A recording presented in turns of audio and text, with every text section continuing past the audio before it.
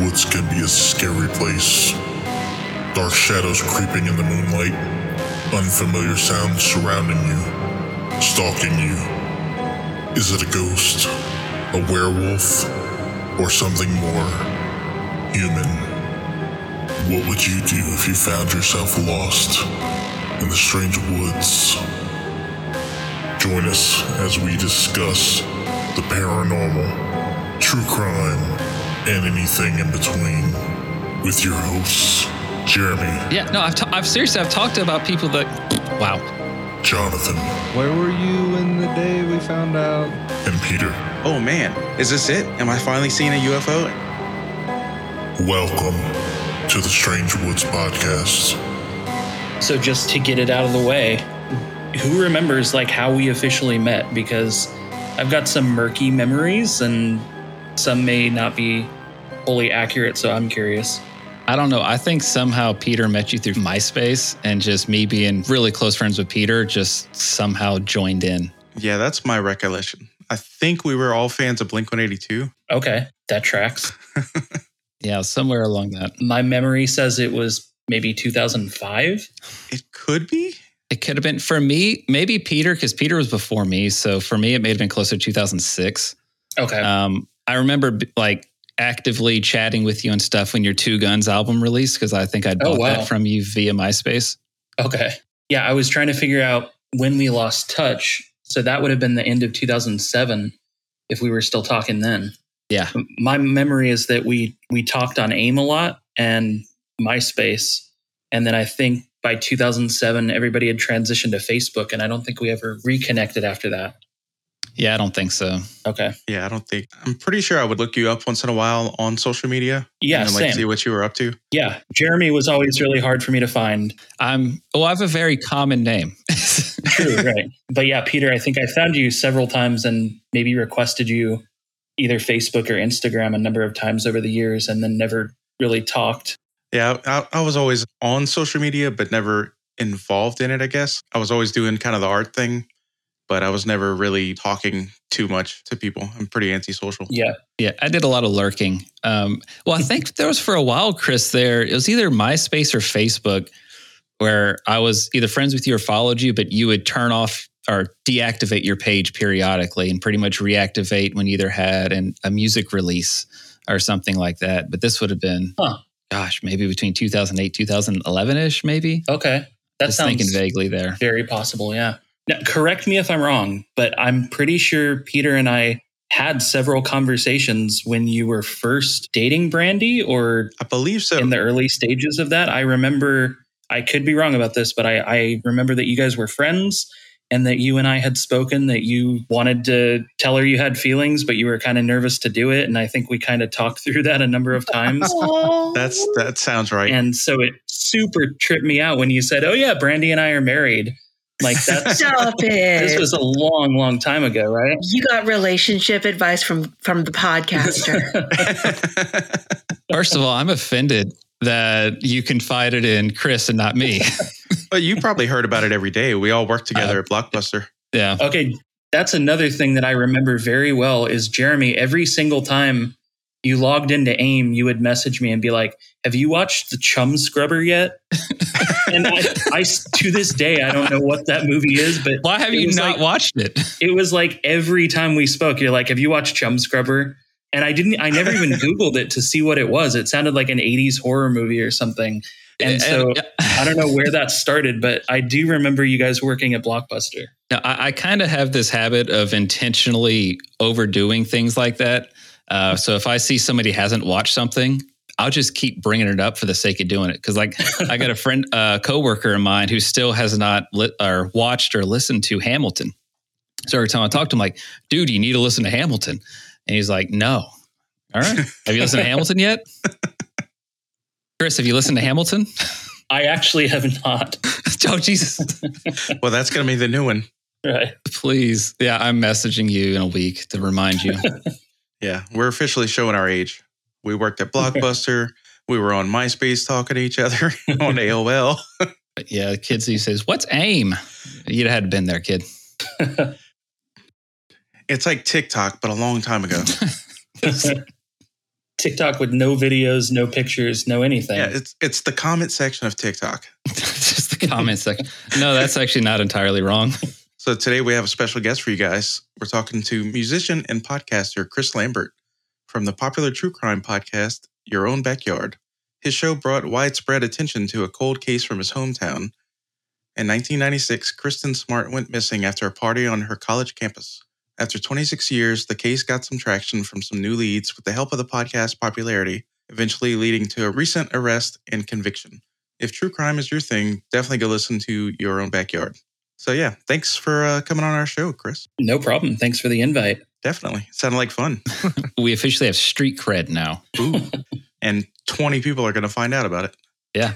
Actually, a coworker finally listened to an episode today. Oh, wow. Like, yeah, he listened to the Alcatraz escape mini episode. He's like, oh, that's pretty cool. I'm like, okay, yeah.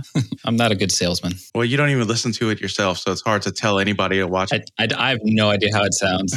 At this point, I don't even remember what I sound like over a microphone because I just don't. What is the last one you heard, the first one? Probably episode 0.5, like the tester, I think. Good God.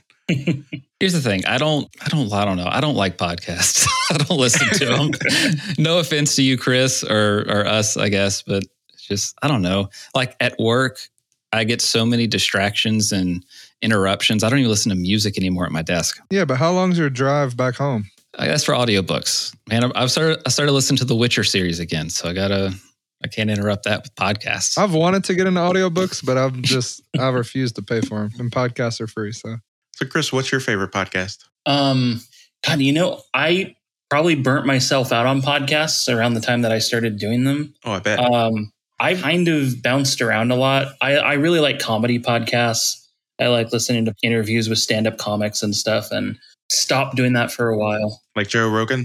Yeah, I've listened to that on and off. The one I came back to a lot was called You Made It Weird. And it was like interviews with different stand-ups. I used to listen to that one and I forgot about it. Yeah. I need to go back to it. What was the guy's name on that? Pete Holmes. Pete Holmes, yeah. Right. Yeah, he's funny. Yeah. And luckily living where I do, a lot of these people come to like the Los Angeles area, which is like 3 hours from my house. So I've been lucky enough to see a lot of stand-ups in person and check them out and go home and listen to interviews with them on podcasts. And then I delved into true crime around the time that Serial came out, that first season of Serial that like everyone in the world listened to. Yep. I was one of those. Yeah. Then kind of shopped around and found out I didn't like the genre very much. And there were more that I didn't enjoy than ones that I did.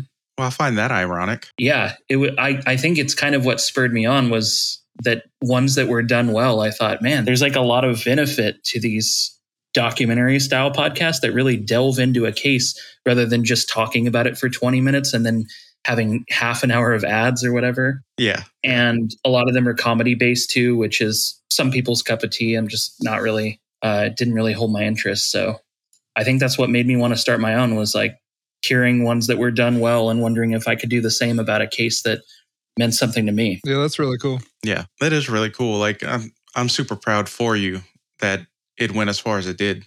Like that's awesome. Yeah, thank you. Yeah, who knew when I first started it? I thought, I hope the people around here listen and maybe a couple thousand listeners would be nice, but that's not why I'm doing it. I'm just trying to document this case as well as I can and, track down people, interview them, put together a good documentary that kind of holds up. And maybe in 10 years, somebody could look it up and go, wow, that's a really interesting case that this guy documented. I didn't necessarily expect it to have any real-time effect. Yeah. What was it about that case that actually reached out to you? Was it because it was local to you or was there just some other pull? It's that it was local and that it was unsolved and that it seemed so kind of cut and dry. I mean, the mystery of it is what did this guy do with her body to this day? It's like, where did he bury her at? It was never what happened to her. It was like, yeah, she got walked home by this creep who everybody always knew did it. And they just never had enough evidence to arrest him. But once I started delving in and interviewing people, my focus became, where's her body and can we recover it for her parents? Just so we have some solid answers for them. But that kind of stuff drives me crazy. Like having a big question mark that it doesn't have an answer, it just was the driving force. Like pulled me in because it's local, but also because it's like, can I figure this out? Did you ever expect to actually go all the way through? Like see yourself on the other side? Yeah, my hope was that I would find somebody who knew where she was buried and they would come forward and share that information. I'd pass it on and they'd dig her up and it would be over with. But it ended up going the legal route instead. I ended up uncovering some information that the sheriff's department had never heard, and people who were willing to testify that this guy had sexually assaulted them, that he had a history of raping people and all that. So they're like, okay, well, now we've got enough evidence to make an arrest and charge him with this murder. And I thought, well, that's great. I never saw that coming.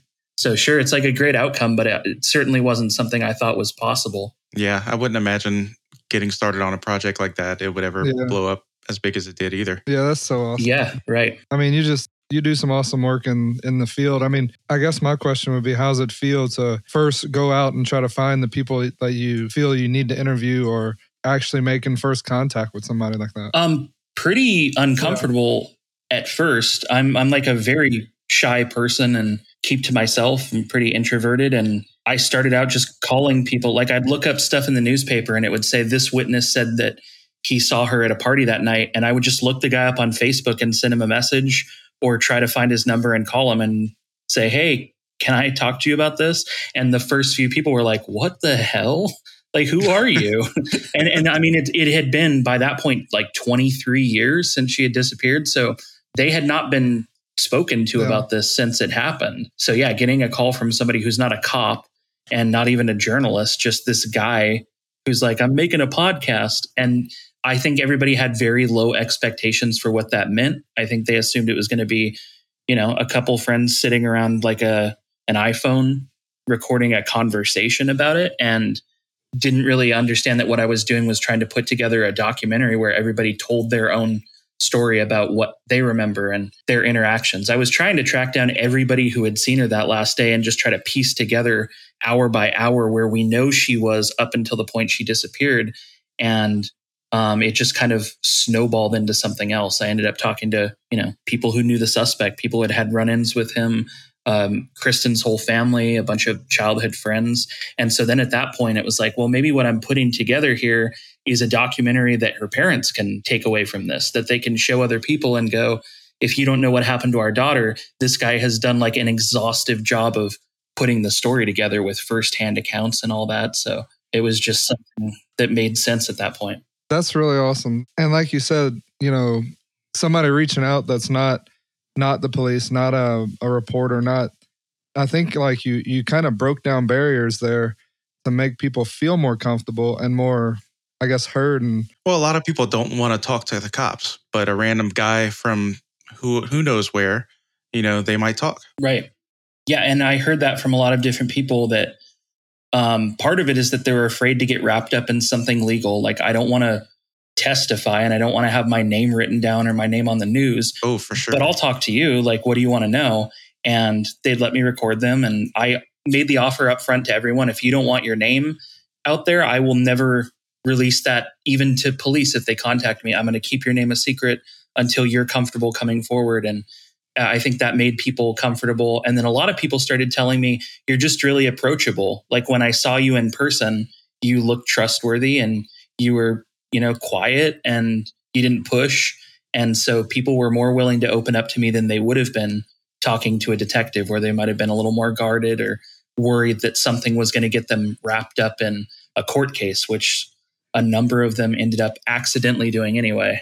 Right. And it's not like you were going in trying to get anybody in trouble or get yourself into any legal trouble anyway. Right. And I mean, even the suspect, like my goal was never to get him charged with a crime. It was hoping he would confess was really my goal for him. And I early on, I went to his house and my goal was to just appeal to him to compassionately and try to ask him if he wanted to keep this secret for the rest of his life. And if it's been working out well for him. And in hindsight, I think that was pretty naive and probably pretty dangerous to just show up at this guy's doorstep, knock on his door when this podcast I made about him is like number 3 on the national charts right now. And he's definitely aware of who I am. And then I just show up knocking. It's probably not very smart. And I'd do it differently today. Yeah, I forget. Did you actually get to talk to him? Or did he just kind of ghost you? He actually wasn't home when I went. I found out later he was at work that day. But I was there from like at 5 a.m. till 3 p.m. or something, hoping to get a glimpse of him and just catch him. It might be for the better that he was at work. Yeah, I found out later he actually was in possession of some guns at the time, which as a felon, he couldn't even legally own. Oh, wow. So I don't know what would have happened to me. Like, clearly he didn't have any regard for the law. So I'm sure he would have used them if he felt threatened. Yeah, I'm going to be honest with you, Chris. That was a bad idea.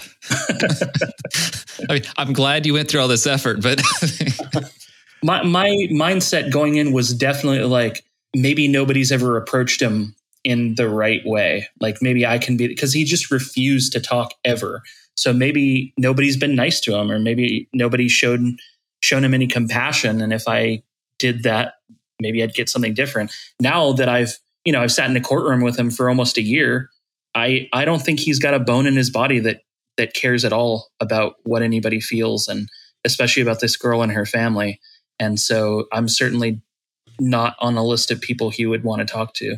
You're not best friends? Hey, best friend. No, I don't think so. I think the best part of this is this entire case, got cracked simply because you personally do not have a resting bitch face. Like, since you're approachable, you were able to accomplish so much. But if you just looked like an asshole, they wouldn't have talked to you. It's kind of wild to think of it. Another piece that played into was that I formed a really good relationship with the detectives who early on I was like, everybody keeps telling me they're not doing anything. So I had that mindset. And once I actually met them and sat down, they were pretty guarded at first, but eventually they started to open up to me and they were like, you know what? You're just not an asshole.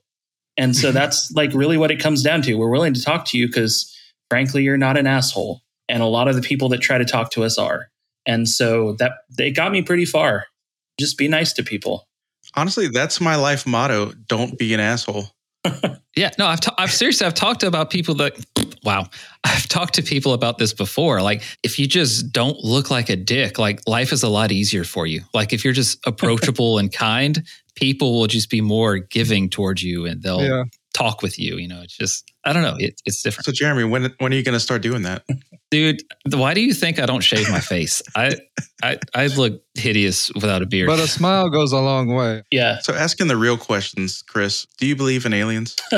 Absolutely, I do. What about you guys? I mean, does other life exist in the universe? Yes. Do I think it's visited us? I don't know. That's a different debate. I'd like to think we're not the only dumbasses out here. All right, let me rephrase. Do you guys think they're here? No, sorry.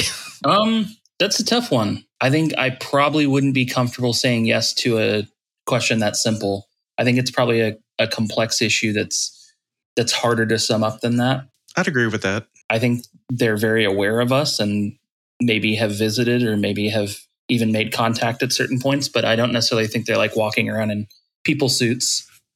Men in Black style. So are y'all all aware that Tom DeLonge from Blink-182 kind of started all this mainstream alien talk? Yeah, I'm aware, and honestly, I think a lot of Redditors kind of trash him a lot because they say he's gone off the deep end into conspiracy theory world.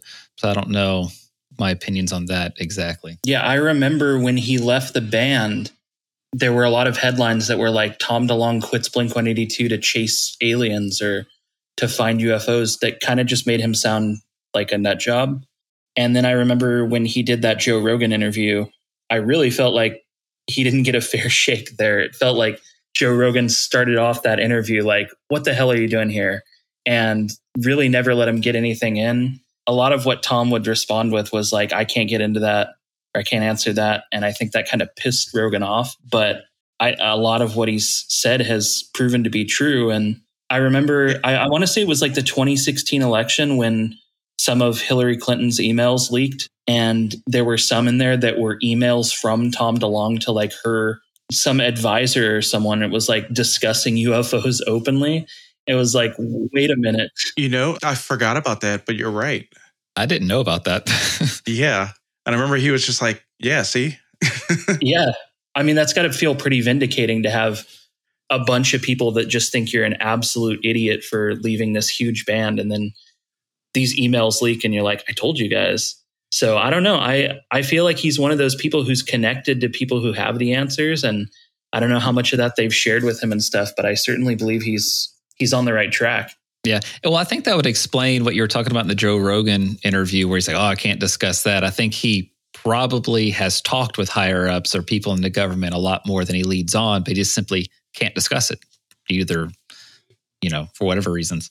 Right. NDAs are a real thing. Yeah. And I'll say from firsthand experience, I had conversations with, sheriff's detectives, people who would share things with me that if I were asked publicly about it, it's like, that's going to get me in so much trouble if I answer that right now, because I know it's supposed to be confidential. I never signed anything, but I just know nobody's ever going to trust me again. And so a lot of that stuff is just sort of inherent. When somebody high up shares something with you, you're like paranoid that if you say the wrong thing at the wrong time, you're going to lose all your connections. So not that I would compare it to the scale that he's on, but I certainly understand at my level, even local police, you don't want to lose that trust that you have.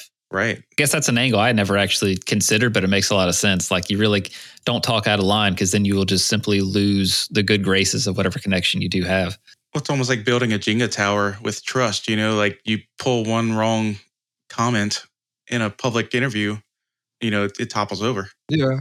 Nobody trusts you. Nobody believes you. Yeah. No law enforcement official or anybody wants to talk to some guy and then have them go on TV or the radio or something and just blab about everything they shared. Because then it's like, what the hell am I sharing with you for? If I wanted to be on TV, I would just go myself. So you got to have some chill. Exactly. I mean, one person that says something, what they do know, if they do come out about it, like a whistleblower or somebody like that, I mean, you have the whole world against you that's going to try to basically, discredit you. For sure. Well, it's like this guy, David Grush. Have y'all been following the recent news about this whistleblower? I'm vaguely aware, but I'm not keeping up with it too closely.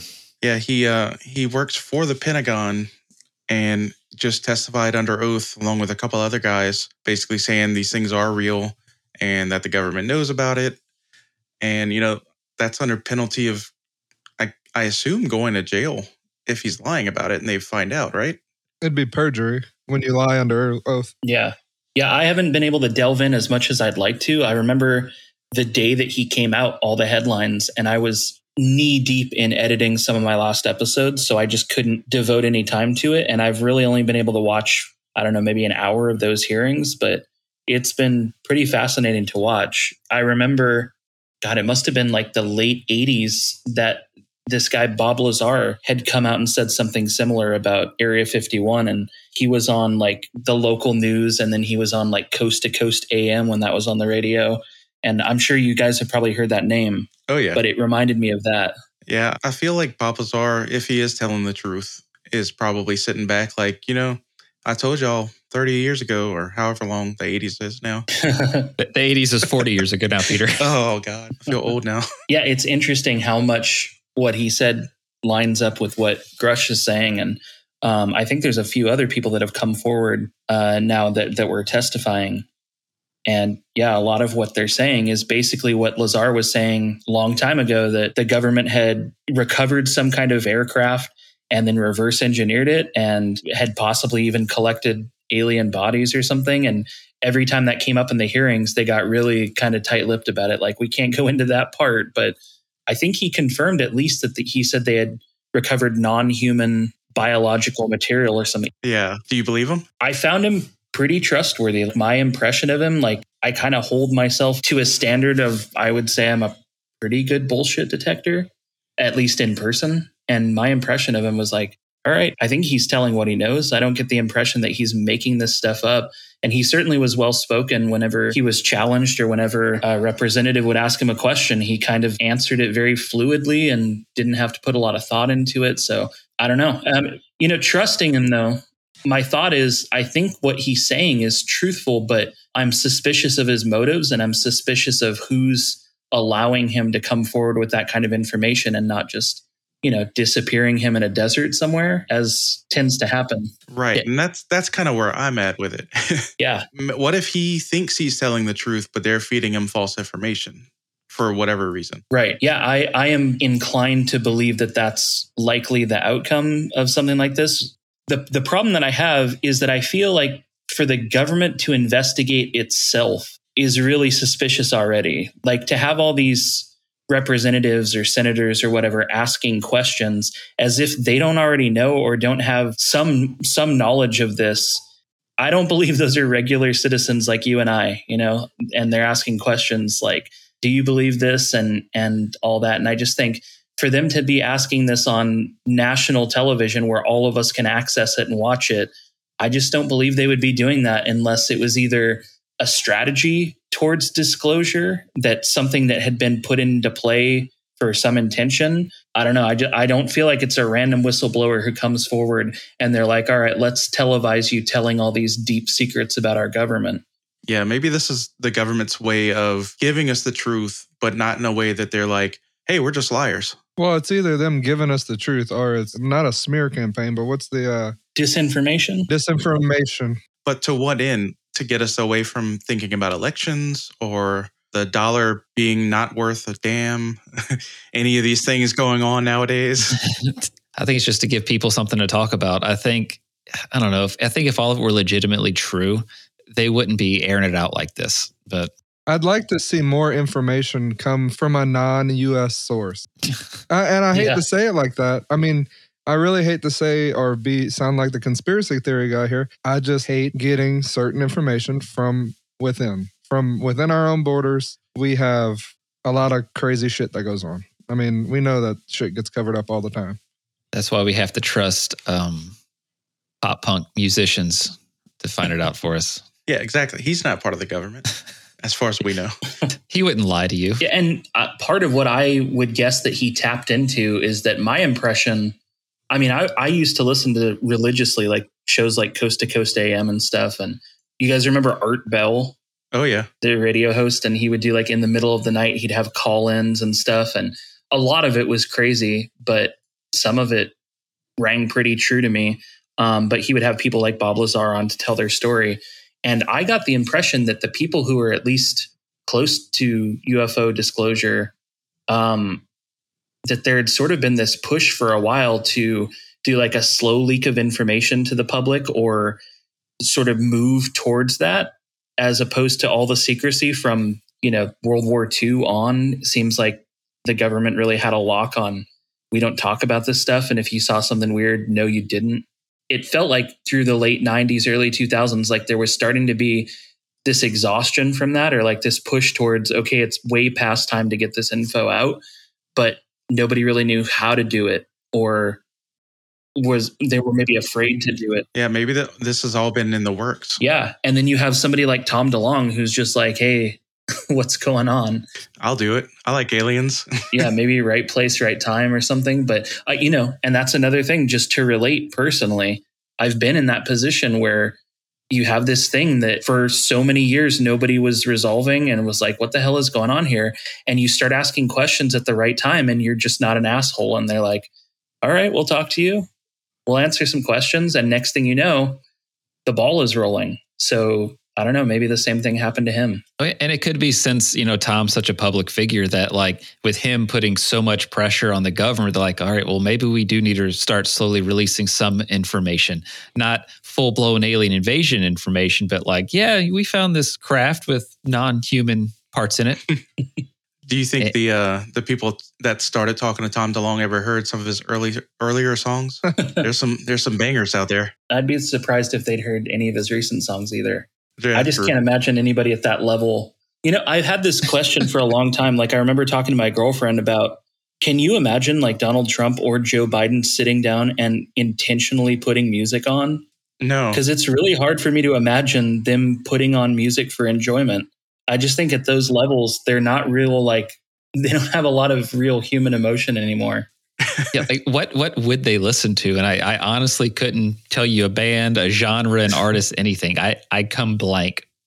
I picture Biden listening to like 40s, like big band kind of stuff, or like Dixieland jazz maybe. Nice. And then Trump, like I really have a hard time imagining him listening to anything, but there's a really funny video of him driving with his son in the passenger seat and his wife is filming from the back seat and they are blasting 1989 by Taylor Swift. Really? And it's the funniest thing ever because Trump just looks, I mean, he's not moving at all. He's not like nodding his head or tapping his toes. He's just driving.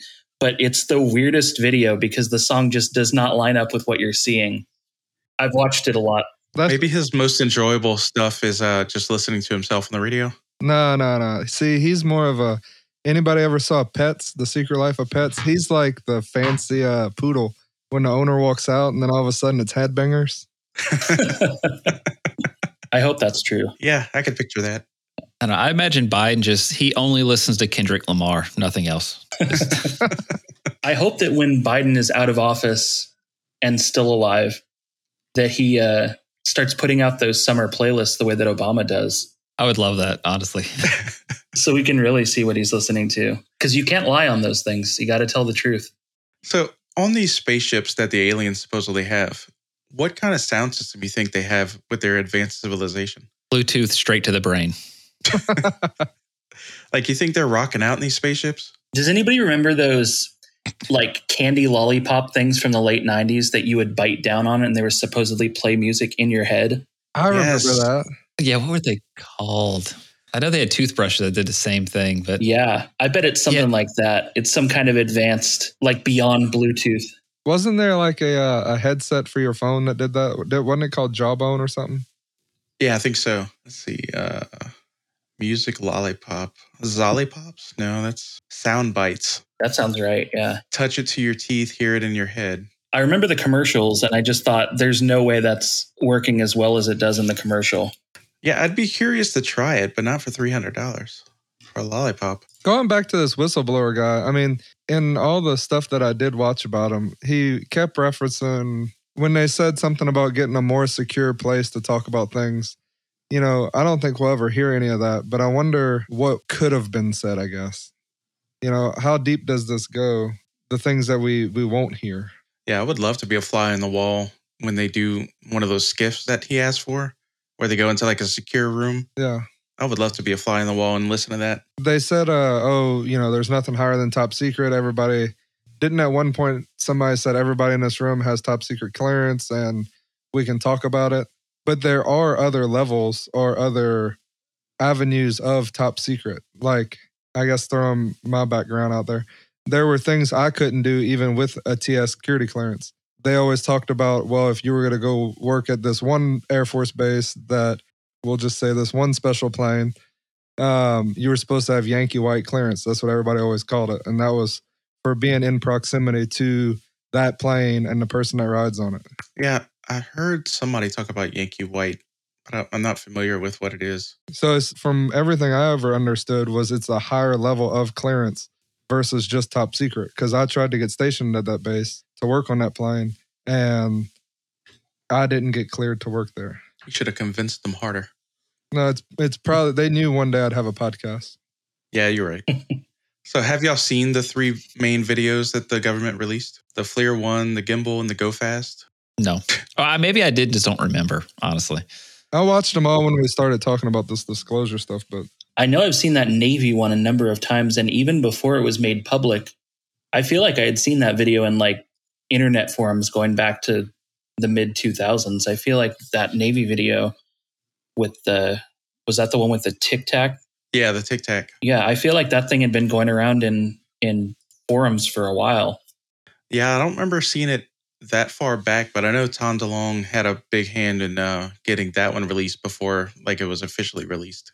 Yeah, I remember when everybody started talking about it in the last couple of years about I want to say it's the USS Nimitz. Yeah. That had seen this thing. I thought, wait a minute, I know all about that incident from like a long, long time ago. And I had no idea that the average person hadn't, I guess. I just thought it was, when I heard that had broke, I thought that was old news, but I don't know, maybe I'm confusing it. Living in the future. Maybe. So do you think the aliens are sponsored by Tic Tac? You know what's interesting is that like I used to be like an obsessive reader of UFO books, and I was in high school. I always had a UFO book with me, and you know, from people talking about sightings, there's a few specific shapes that come up over and over again. Like the black triangle is one that a lot of people have reported seeing, or like the classic saucer shape. And then for whatever reason, the Tic Tac, or they'll refer to it as like a cigar shape, is a pretty popular one going back to like the 40s. That's true. I didn't think about cigar being the same thing, but yeah, it pretty much is. Yeah, I guess like a tube, like a rounded tube shape of some kind, or a capsule, maybe I would describe it as. But yeah, it's interesting that those shapes seem to repeat so often.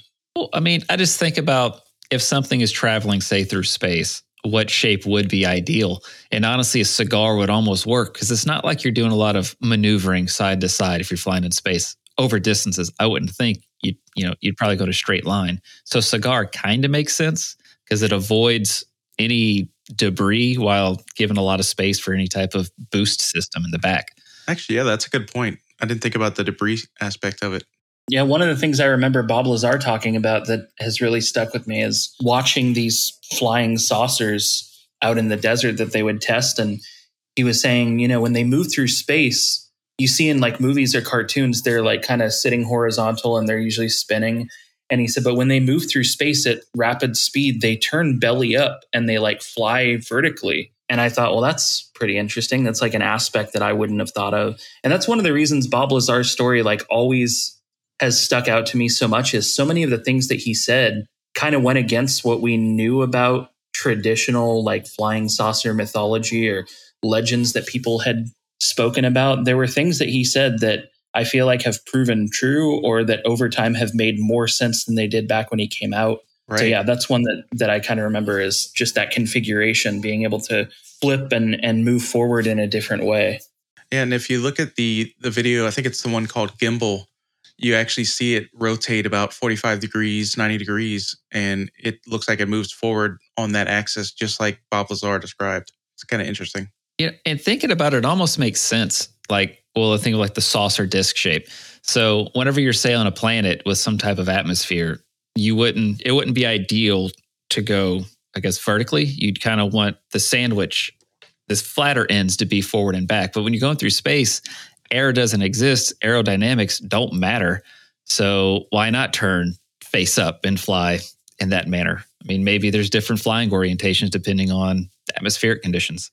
And I think that's how he described it. I think it is two different like orientations. Like one is more, planetary kind of navigation, whereas the one that goes sideways is more of a like interstellar, or I guess using the anti-gravity type of movement. Yeah, my memory is that he had specifically referred to like the wave generators at the bottom of the craft would move into different configurations. And I think he called them the Delta and the Omicron configuration based on which kind of travel it was going to do.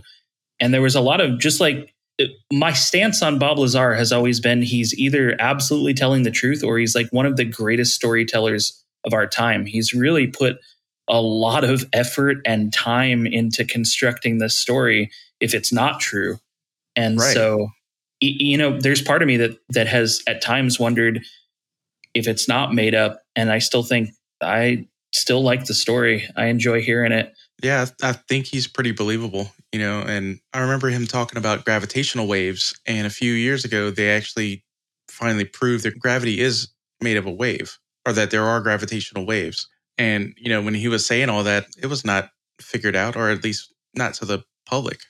We didn't know that. So it's kind of cool hearing these things that he says coming out as true years and years later. Yeah. And another was he was talking about element 115 on the periodic table before it had been really discovered or understood. And he was talking about that they had found a way to stabilize it and use the energy that it burned off to fly this craft. And in the 30, 40 years since he came forward, they've come to understand it a lot better. And it seems to be holding pretty true with everything that he said about it back then, which I guess part of that could just be theoretically, like you can tell a lot about what an element is going to be based on the space that it's going to take up on the periodic table when it's discovered. But it's still impressive to me because I don't know anything about science.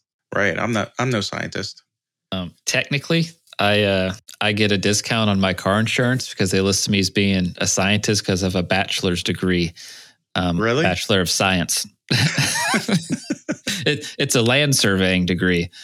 I'm not a scientist, but since it's a Bachelor of Science, the dude just like, you know what? That works. Land science. Sure. Nice. So, Chris, have you ever seen a UFO? I have actually. Really? Yeah. I don't know how much detail you want me to go into. Everything. But, all of it. All right. like, yeah, it's very like bizarre, just instant, like life-changing moment for me. So like I said, I had always been into UFOs and read about them a lot, but had never seen anything like it. I was hanging out with some friends one night, and then this was 2005, and I didn't drive. And so one of them had to give me a ride home. And so they were giving me and another guy a ride home, and we started driving towards my house. And there's this huge dip in my town that like where the road just dips like, I don't know, 50 feet down to the bottom, and then it comes really steeply back up. And when we came up the opposite side, we saw like this orange orb, I guess I would describe it like it was circular, but it was more almost like bell shaped. And it was kind of an orange, yellow, amber color, and it was glowing over the top of this house. And it looked like it was starting to move up. And I think my first thought is it looked like one of those Chinese lanterns that you set on fire, but it was way bigger than that. And so we all pointed it out, like, what is that? And as we started to get closer, it kept getting higher and higher, but it was moving super weird. And so the closer we got, we were like, what the hell are we seeing right now? So we got to the top of this dip, and we just pulled the car over, and we all got out of the car, and we stood on this street corner and just watched it. And it kept getting higher and higher and higher, but we could still see it. It's glowing and it's super bright. And when it was like, I don't know how many feet, way, way above us, it split into 3 even parts. What? And the 3 parts like formed a triangle. And then they started to rotate around each other, like do this little circular dance. And as it was happening, we're like, oh my God, this is a UFO. This is like whatever those people have seen. We're seeing that thing right now. That is insane. We didn't know, like, is it aliens? Is it something the government's testing? I have no idea, but I know that whatever we saw, it's like, this is a classic UFO sighting. It's the way it's moving. And so then they moved around in a circle around each other for a while. And then each one at a time, like shot off in opposite directions. They like faster than anything I've ever seen. And so by the end of it, it was like, what the hell did we just see? And we were just like shaking, and eventually got back in the car, and they drove me home. And it was like in the early stages of me talking to this girl that we had, a mutual crush on each other, and we'd been talking, and we'd been hanging out that night. So I texted her when I got home, and I'm like, oh my God, like we saw a UFO, like on our drive home, we saw a UFO. And she was like, are you ever going to ask me out or not? Like she was so up with me, and it totally ruined the mood for me. Because I thought whatever I just saw has changed my life entirely. And this girl's just pissed that I'm such a pussy that I haven't asked her out yet. So that's like vividly in my memory of like that whole day. And so this was, 18 years ago now. And so maybe 10 years ago, I reached out to the guy that was driving, and we had not spoken since. Like we had no affiliation. And I found him on Facebook, and I sent him a message, and I said, I know this is really weird, and you probably don't even remember what I'm talking about, but do you remember you driving me home this one night and we saw a UFO? And he was like, dude, I think about that all the time. Wow. And I said, what do you remember? And he described it exactly the way that I just did. Like every detail was the same. And he said, I think about it all the time. And so, yeah, whatever we saw, I won't label it because I really don't know where that thing came from, but it was like the classic, this doesn't move like anything on Earth. It's like doing these weird, especially when it's split into pieces. I just thought, okay, we don't have anything like this that I know of. So, yeah. Right. Like my first thought was, could it just have been a Chinese lantern? And then you said it splits. And I'm like, no, it can't. Yeah. So what, did it rotate fast, or was it just kind of slow, like hovering? It was pretty slow. Like once it split, it was like they formed a triangle and they were moving at a perfect pace, like just rotating around each other pretty slow. But once they each shot off, I mean, they just went and they were gone. But each one in its own opposite direction from the others. One at a time or all together? One at a time. And it was just, I mean, it was like mathematically concise. It was like, and they each shot off from separate points of the triangle that they had formed. So it was like, okay, whatever those things were, it clearly wasn't one craft by that point, but it had started off that way. But it was almost like it either released smaller crafts or that it just divided itself, like mitosis or something. Weird. And then, once they shot off, I thought, well, that was way too fast to be anything that we have. And just every part about it was, hair standing up on the back of your neck. It was like, what am I seeing right now? And so, like, just historically, in the 50s or 60s, my grandma saw a UFO in like generally the same area of our town. They lived on like a little ranch before our town was fully developed, and they lived in a really small house that backed up to these hills, and you just had a view of the hills as far as you could see. And she, like, looking out her kitchen window, saw what she described as a cigar-shaped metallic object land on the hillside, and people or like humanoid things got out of it and looked like they were maybe trying to repair the craft or something, or, taking. Wow. So she actually saw something come out of it. Yeah. And I remember, like, there's close encounters of the first kind, the second kind, the third kind. And so I believe that's a close encounter of the third kind. If you actually see some kind of living alien or something, whatever it is. So, and she, I guess, told my grandpa when he got home, and he laughed it off and didn't take her seriously. And my grandma is just like the last person on earth you would expect to make something like that up. And so I always believed it. And I never really talked to her about it, though. And so I've been asking my mom and her sisters, like, what do you remember about that? And they said, just our memory is how upset she got that nobody believed her. It was like, she saw what she saw, and it was exactly, it was a science fiction style flying saucer tube craft, whatever it was. And these things that got out of it, she said, didn't look like people, or she would have dismissed it. She didn't say an airplane landed and people got out. It was like whatever she saw didn't make sense to her. And she had a good enough view out that window that, an unobstructed view. So it's generally within maybe a quarter to a half mile from where I saw what I saw. And so I've been thinking about that recently, just how weird it is that both my grandma and I saw UFOs like 50 years apart from each other in the same region. And I should, just for context, I should add that we live like right off of an Air Force base, Vandenberg, which is now actually Vandenberg Space Force Base. Go figure. They changed their name recently. And so when they launch a rocket off, like, you can see it clearly from our house. It shakes our windows. They have these ones that SpaceX does now where they actually go up and then they come back and land back on the pad. Oh, those are over there? Yeah. And so when they land, I mean, I'm probably half an hour away from the actual launch site. And so when they land, there's a delay. And then all of a sudden our windows and doors just rattle.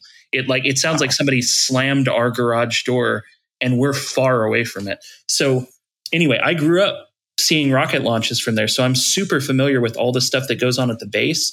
And that base is also in the complete opposite direction of where I saw this. So whatever the case, I'm really familiar with Air Force Base launches and rocket stuff from that. And whatever this was, it was nothing like that.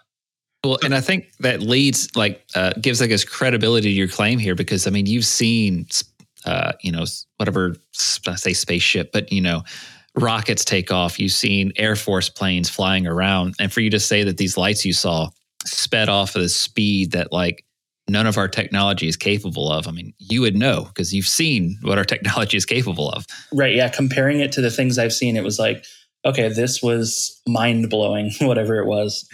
And again, how low it was when we first started to come up on it, it was like right over the rooftops of this neighborhood. And so, which is why I said at first, maybe Chinese lantern, but by the time we got closer, it's like, this thing is maybe as big as that house. It's not small. And so once it was up in the air a little ways, it was like we had a very clear view of it all the way up to where it was like airplane level above us. So how big was it, like relatively, like to the size of the moon or stars? It was closer. And so I would compare it more to like when you see an airplane flying overhead late at night, how you just see like a light. It was more like that, where it was like definitely within our atmosphere still and very close to us, but comparatively, and again moving and glowing a very distinct color that I almost don't want to even say it's like somewhere between orange and yellow, but I could point out the exact shade if I saw it again. It was so unique to whatever this was. And so even when it was high above us and small, it still was glowing in such a different shade than anything else in the sky that it was clearly not anything else. Because, we live pretty close to an airport too. So when planes are coming in, sometimes at night you see one and it's just moving in a weird way, or it's not blinking like normal. And you're like, what am I seeing? Is that a UFO? And then it does a normal thing. And you're like, nope, airplane. And 100% of the time, it's always an airplane. But this was one where it was like, nope, this was something else.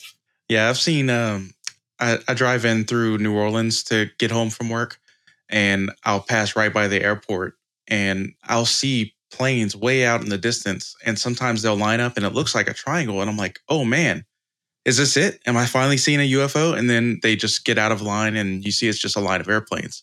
And so, yeah, I know exactly what you mean. Like, they do look weird sometimes, but then you end up realizing it's just an airplane. Yeah. Well, I was going to ask, you said it raised into the sky and then split. Did the color change from the raise to the split, or was it the same color the entire time? It stayed the same color. And like, if I remember correctly, as each one sped off, it kind of just turned into like a white stripe for a minute. Like, as each one shot off, it just left like a white streak behind it, or just like light, just white light. Interesting. Until it disappeared. But yeah. Almost like it was going faster than the speed of light. Yeah, something like that. Just like, like a photo flash almost. So did this encounter set you off on the path of believing in UFOs, or was it before that? I think you said it was before that. Well, like I was saying, I had been fascinated by UFOs most of my life. My mom works at the library in our town. And so a lot of times when we didn't have school or whatever, we just hang out in the library all day. And I always gravitated towards the UFO books. And especially once I got into high school, like I said, I always had like a super thick, there was a book called Above Top Secret that I had for a long time. I'm pretty sure I had like Overdue Finds and a book called Alien Agenda, I remember reading. And so I was always reading about it. But this was a defining moment where I went from reading about them like something's going on, they're hiding something from us, to seeing what I saw and going, okay, there's zero doubt left in my mind that, no skepticism anymore that these people are making things up. And when it comes to like alien abduction stories, those books are always full of things like that. They're kind of hit or miss. There's some that I read about and I think, I just don't believe you, or something about this doesn't add up. And then there's other ones that just like, I don't know if you guys are familiar with the Betty and Barney Hill story. Mm-hmm. Yes. Yeah. Like, I don't know, 50s or early 60s or something, this older couple and came forward with these claims, and they stuck to their story, and they just seem like kind of like my grandma, just the last people on earth you would ever expect to make something like this up. There's just nothing in it for them. And they're so believable and trustworthy that this many years later, we're still look at that one and go, well, whatever they saw, it was weird. Like I said earlier, I got a pretty good bullshit detector, and reading some of those stories, I thought, I don't buy everything at face value. Like, I'm not just out there on some trip where I just believe everything's true. But once I saw the one I saw, I thought, okay, this is whatever I saw. And I'm glad I had two witnesses with me because I'm not on my own here. Whatever I saw was the real deal, whatever that means. And so I guess it just changed my perception of like the people who talk about this stuff. There's no question in my mind anymore that they're seeing the same thing I saw. You always hear these classic stories about Men in Black or whatever showing up afterwards and trying to convince people they saw like swamp gas or a reflection from headlights or something, or some weird thing where you're just like, you could never explain what I saw with some generic thing like that. You'd have to explain everything it did, every maneuver, in order for me to be satisfied. And the two things that could do that were some kind of alien craft, not from this earth, or some kind of advanced technology that the government's keeping a secret because they don't want us to know how advanced they are or what they've got. And I'd buy one of those two, but anything short of that, I'm like, no, it wasn't swamp gas. What I find funny about that is that swamp gas statement. I heard an interview with that guy. He actually regretted ever making that statement because he said that everything after that always turned into swamp gas. Yeah, I believe it. You brought up a good point with Betty and Barney Hill. People like them, or even, your story, and you said like your bullshit detector, you got a pretty good sense of one. The people that come out with some of these stories that stick to their guns, that their story actually ends up messing with their life and kind of causing their life to go in a bad direction. I mean, but they don't change their story. So, they're seeing something that actually affected them and changed their lives. So that said, why do you think the average person doesn't care that we're potentially being disclosed about aliens? Like the average person seems to not give a shit that aliens might be real and the government's telling us about it. You know what's been really interesting that I've been clocking for the last few months is these, like on my Instagram Explore feed or whatever, like I'll see these memes pop up. It'll say like the government says aliens are real and they're like, who cares? Why does gas cost so much? Yeah. And people seem to think that's so hilarious and they're sharing it. I just keep seeing different iterations of that same general theme. And I'm like, why is this funny? And why is this working? It's almost like, a government psyop where they're like maybe doing this on purpose to discredit themselves or to put this info out. It's just so weird that so many people are making the same joke. The government has just confirmed aliens are real and I don't care because groceries are so expensive. And it's like, okay, for one, the government did not confirm aliens are real. Like you're really stretching what actually happened. But two, why don't you care? Thank you. I'm so glad someone else says this. Yeah. Two, why don't you care? Like what actually happened is that people have started blowing the whistle and saying there's more going on behind the scenes and I can't share it all. But like Snowden or someone that came out and said, you guys should look into this stuff because I'm telling you, I've worked in the field and I've seen what I've seen and it's bad. And so I buy that, but they didn't confirm aliens were real. But somehow that's turned into the joke is like aliens are real, but who cares because there's an election going on and a war going on and everything's so expensive. I've always thought the day that we have 100% confirmation that there's life elsewhere, I'm not going to work that day. Oh God, no. Like that's going to be it should be a momentous occasion and it would put in jeopardy everything I thought I knew. And I think the whole world would react the same way. It'd be like, okay, if there's aliens, I'm not going to Starbucks today. I'm not going to work. I'm not going to have like a normal hangout dinner with my friends. Today is going to be a huge day and it's going to change the way that I view life from this point on. And so that's the part about disclosure that I think they're trying to maybe tiptoe around is they don't want to start a mass panic. Yeah, and I can't blame them. And it will. I mean, inevitably. Oh yeah, it would be immediate chaos. I mean, eventually things would have to settle down once people realize like, yeah, we have this information, but we really can't do anything with it. And our lives do have to carry on. So I think eventually things would level out. But for a while, it would be panic and chaos, I would think. Right. Like what if the truth is, yes, they're real. They're here. They have been. We're all enslaved. And then they just came out and told us that. Everybody would lose their shit. Right. It's going to be another Where Were You song. Where were you in the day we found out? I'm just saying, if an alien family wants to adopt me as their pet, I'm all for it. To bring me away. Come get Jeremy. And then, Jeremy, you let me know when they come get you so I can see them. I'll put in a good word for you. Okay. And look, I don't want to be taken. Just let me see them. Earlier, you brought up Vandenberg as being near where you were from. And I'm just thinking that whole area, the West Coast, they've had so many good stories out of like, I worked out of Santa Barbara one time out there near the Channel Islands. When you get to the West Coast, it's not just UFOs. What's the other word I'm looking for? USO. Is it submerged objects? Yeah, the submerged objects, that's a whole different thing. Are they though? Because to me, if you can go through space and atmosphere equally at the speed of light or faster, water's not going to stop you either. True. I wonder if solids like the ground would stop you, honestly, if you wanted to go through it, Thinking about USOs, it makes me think about the old story about Lake Baikal over in, Russia? Lake Baikal, the story is with the shiny silver people that were encountered inside the water that nobody knew what they were. That could have been a USO all on its own, or even some different type of alien life that lived down there at some point. I mean, that's not a new story. The story about Lake Baikal is an older story, a lot older story. So what is Lake Baikal? I've never heard of that. You never heard about the Lake Baikal story? I don't think so. The gist of the story, the basics, it was some Russian special forces that were doing training in the area, and they ended up going to the lake to do more training, and they were going to dive into the lake. Well, when they dove into the lake, they encountered something that they did not recognize that was not a fish. They said it looked more like a person, and when they tried to get close to it, one person, I think, ended up dying, and two ended up getting severely injured. I can't recall the whole story at the moment. I think one person, I don't remember if they got drugged down or pushed back up fast enough to get the bends and the bends is when you decompress faster than you should after being at a depth. Yeah, that's never a good thing. So they were basically flung back up out of the water at one point. So, like, does it scare you in general, the idea of aliens being confirmed real?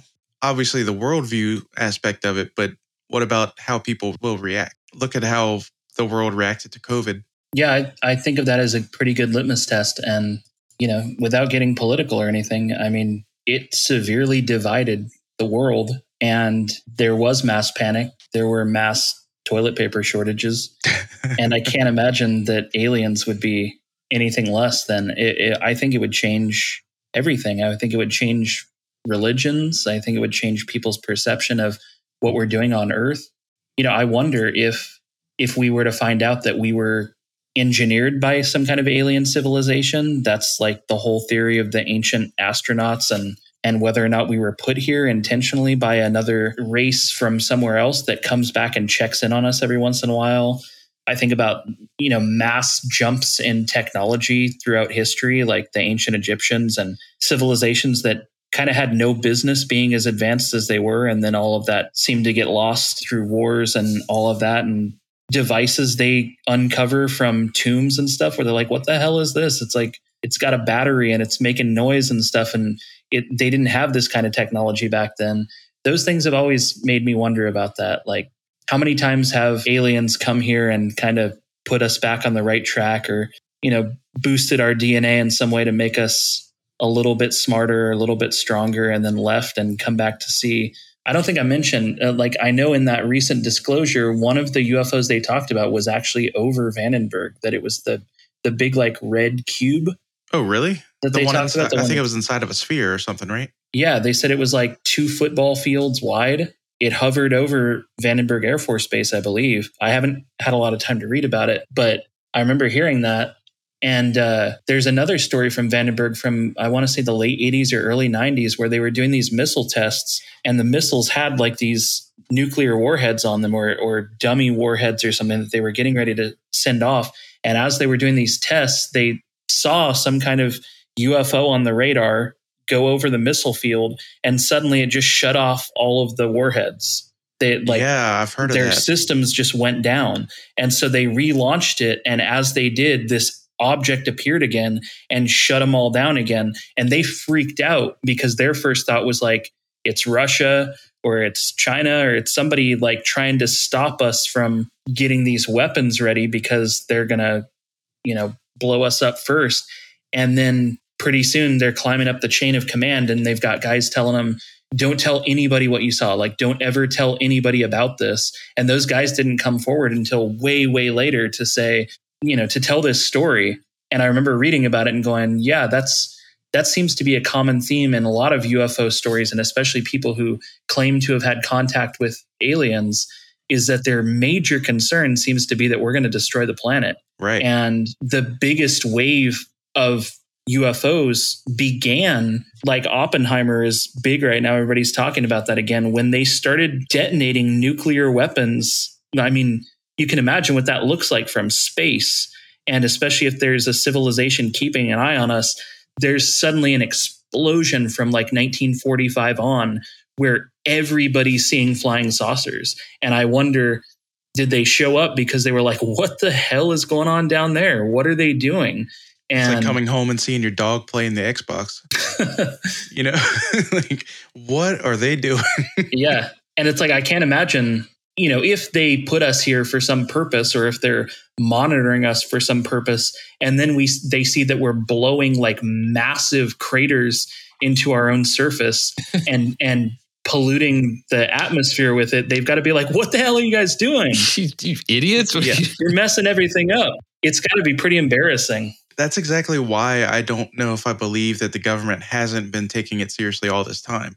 If they truly don't know anything about it, then why wouldn't they take it seriously that somebody can come in, nobody knows who it is, and turn off our missiles, our defense? I don't they would have been it. waging war on another country. Right. If it were, Russia or China or something. Or maybe counterpoint to your theory there, Chris, is maybe since we started doing nuclear testing, we all have radiation poisoning in very mild levels that give mass hallucinations. So we're just, as a world, we're losing our minds. And it's actually starting to really show in recent times. Doesn't sound too far off. I was always fascinated with that, the Trinity test that you see in Oppenheimer, where, he worked for so long on the formulas behind, the science behind how these things would work, but it was all just theoretical. And the moment that he witnessed that first explosion, it seems like it just traumatized him for the rest of his life. And I remember watching old interviews with him where he's just crying and he's like, what the hell have I done? You can't put that cat back in the bag. Yeah. It really did start a chain reaction. But then at the same time, I think that was 1945. You had the Cuban Missile Crisis in 1962, where we were like on the brink of nuclear war. Like we almost blew up Russia and they probably were going to blow us up back. And it was so close. But my parents were born around that time, and my parents are in their early 60s now. And I think, wow, how lucky are they that in their entire lifespan, we haven't blown each other up yet. It just seems like it just came to a dead halt all of a sudden. Like we just kept climbing the ladder until we got so powerful, and then we just stopped miraculously and haven't destroyed each other yet, haven't destroyed the planet yet. And we are so close at different points. Almost like somebody came in and said, you better put that shit away right now. Yeah. And when they do, you listen, Yeah. I remember one of those coast to coast shows that was about the moon landing, and they were talking about, the way that we went to the moon starting in 1969, and we kept going back until like 1972, 73, which is really not that long, like 4 or 5 years. And we have never gone back again. It's super weird, right? That every manned moon landing in history happened during the Nixon administration, and then never again. It's so weird. And somebody on that show was like, yeah, because the last time we went, they warned us not to come back. And I remember like, yeah, I've heard similar things. Yeah, just getting chills. Like, yeah, if something's up there and it warns you, you take that seriously. And clearly, something happened. And NASA's explanation for it has always just bewildered me. They're like, yeah, it's just boring up there. Like, wait a minute. A lot of the country is boring, and you plow that down and build, apartment complexes and banks and stuff. And there's huge sections of the earth that are, forested or desert that are slowly being paved over and made into places for us to live and build industry off of. And the whole planet, or the whole, surface of the moon is just empty. And you're like, nah, it's boring.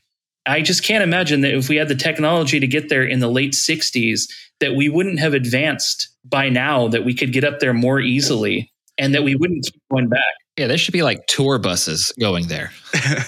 Well, we saw how that happened with the submarine. Yeah, yeah, like the billionaires that just like go up in the atmosphere and then come back down for a couple $1 million. And you're like, okay, that must be fun. Yeah, there's nothing like that. We're just never going to go to the moon again. It's always just struck me as odd. There's something that doesn't line up with American excellence and capitalism and all the things that America stands for. We got up there and we immediately put our flag up there. We were pretty proud about it. And then we just decided, nah, it's boring. And also, not to mention, not a single country has ever followed in our footsteps. Isn't that so weird that like no country has matched us and put people on the moon behind us? It's just something doesn't add up there. Yeah, not to mention, we send rovers to Mars. Seems like the moon's a hell of a lot easier to get to test those kind of things out. Why not station there where you can send a rover from the moon to Mars and not have to fight Earth's gravity? Well, that's what's on the dark side. Yeah. Well, the dark side is where the aliens are. Well, true. But it's like it's a joint base, like, humans and aliens. Yeah, and I can't imagine there's like, somebody like Elon Musk who buys Twitter. When's he going to buy the moon? Like, when are one of those dudes going to buy the moon and just be like, this is mine now, and I'm going to do what I want with it?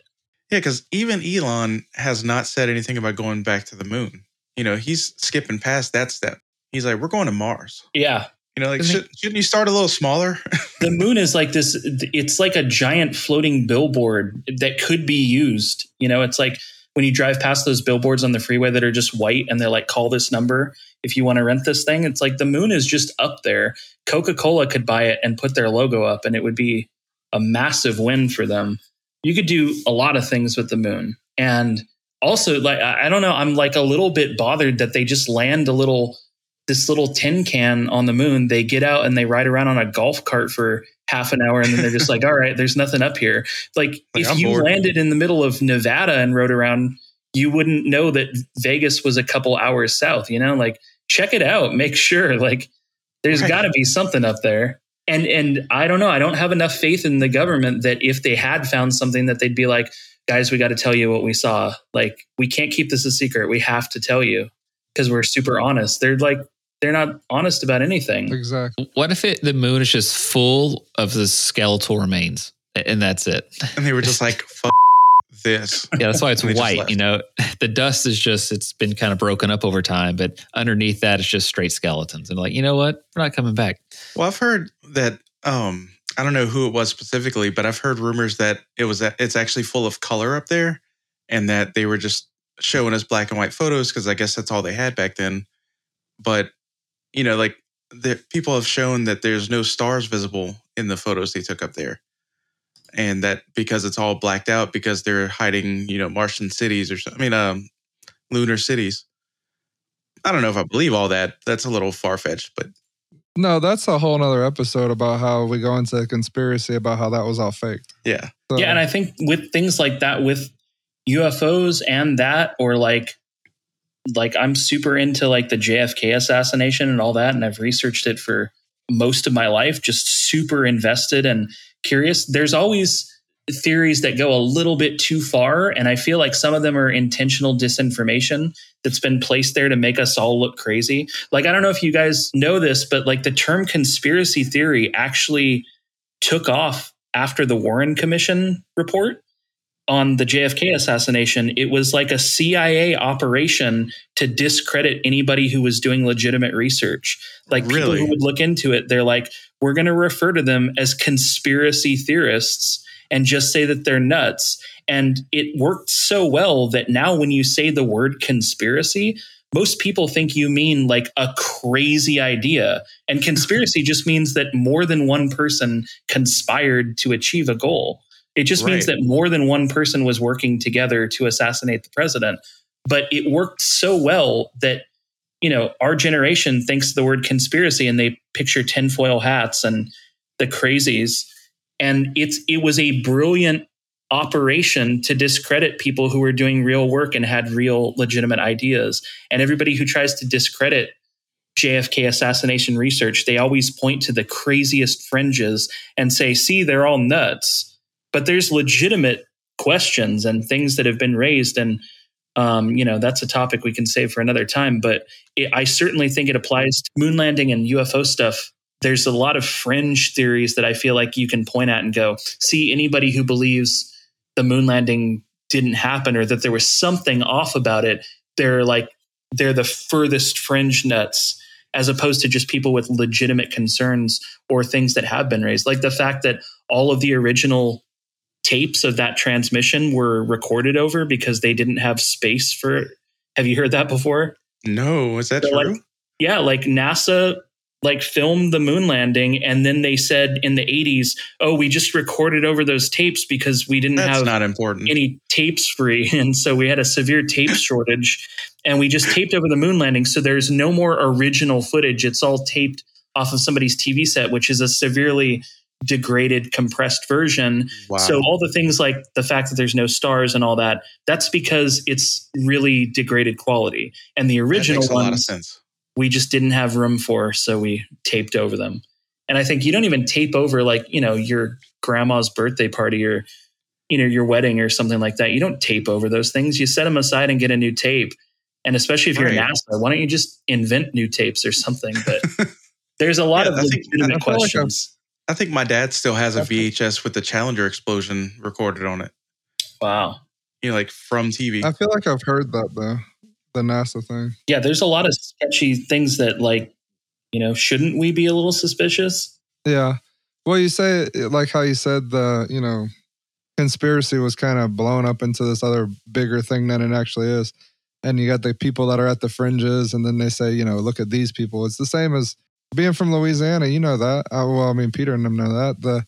When a hurricane passes, you get the most off-the-wall person to talk about how the hurricane was such the craziest thing in the world. Or in Alabama, when you get the grandma in her moo-moo that says, the tornado was this, and it was so bad. And it was on fire, and there was a leprechaun chasing it. There were cows, and shout out to another podcast, Astonishing Legends.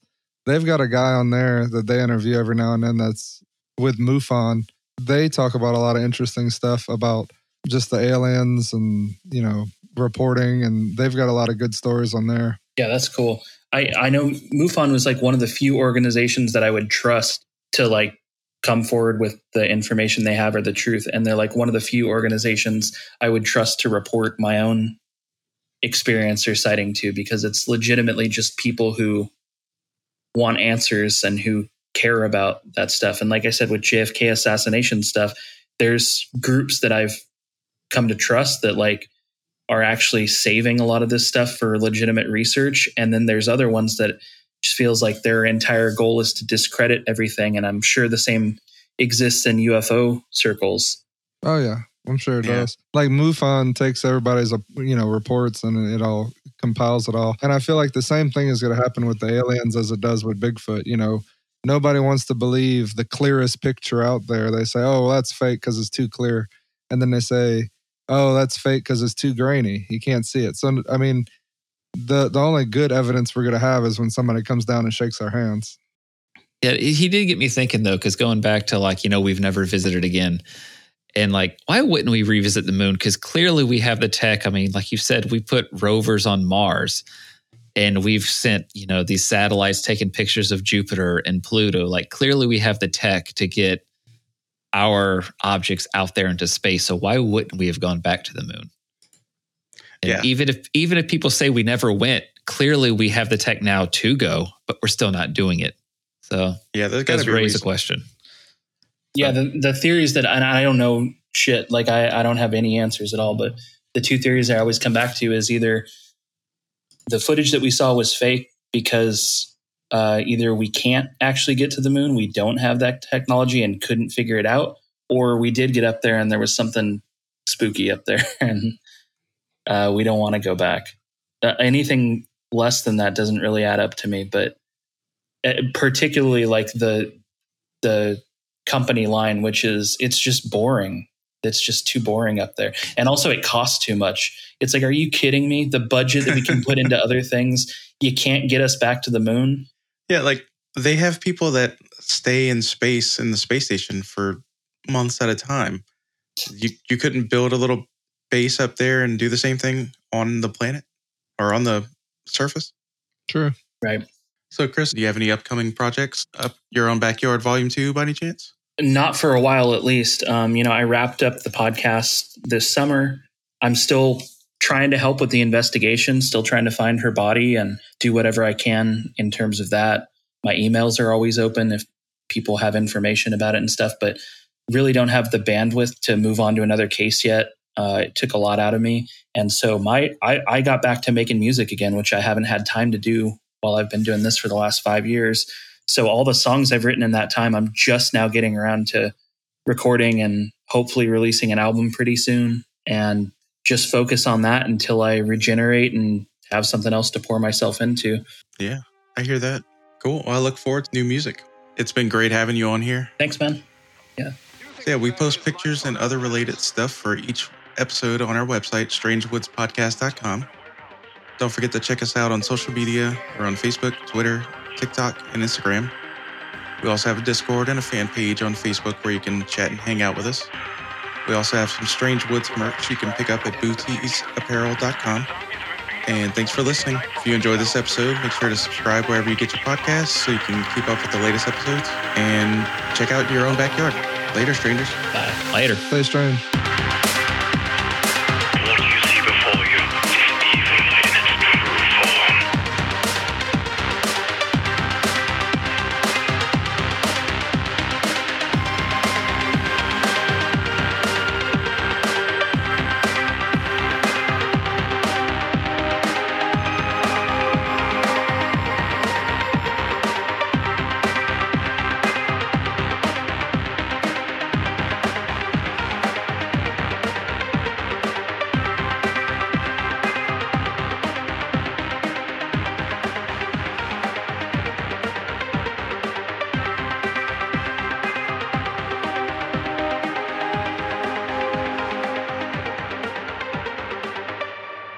Ain't nothing sweeter than the listeners of Jonathan, Jeremy, and Peter.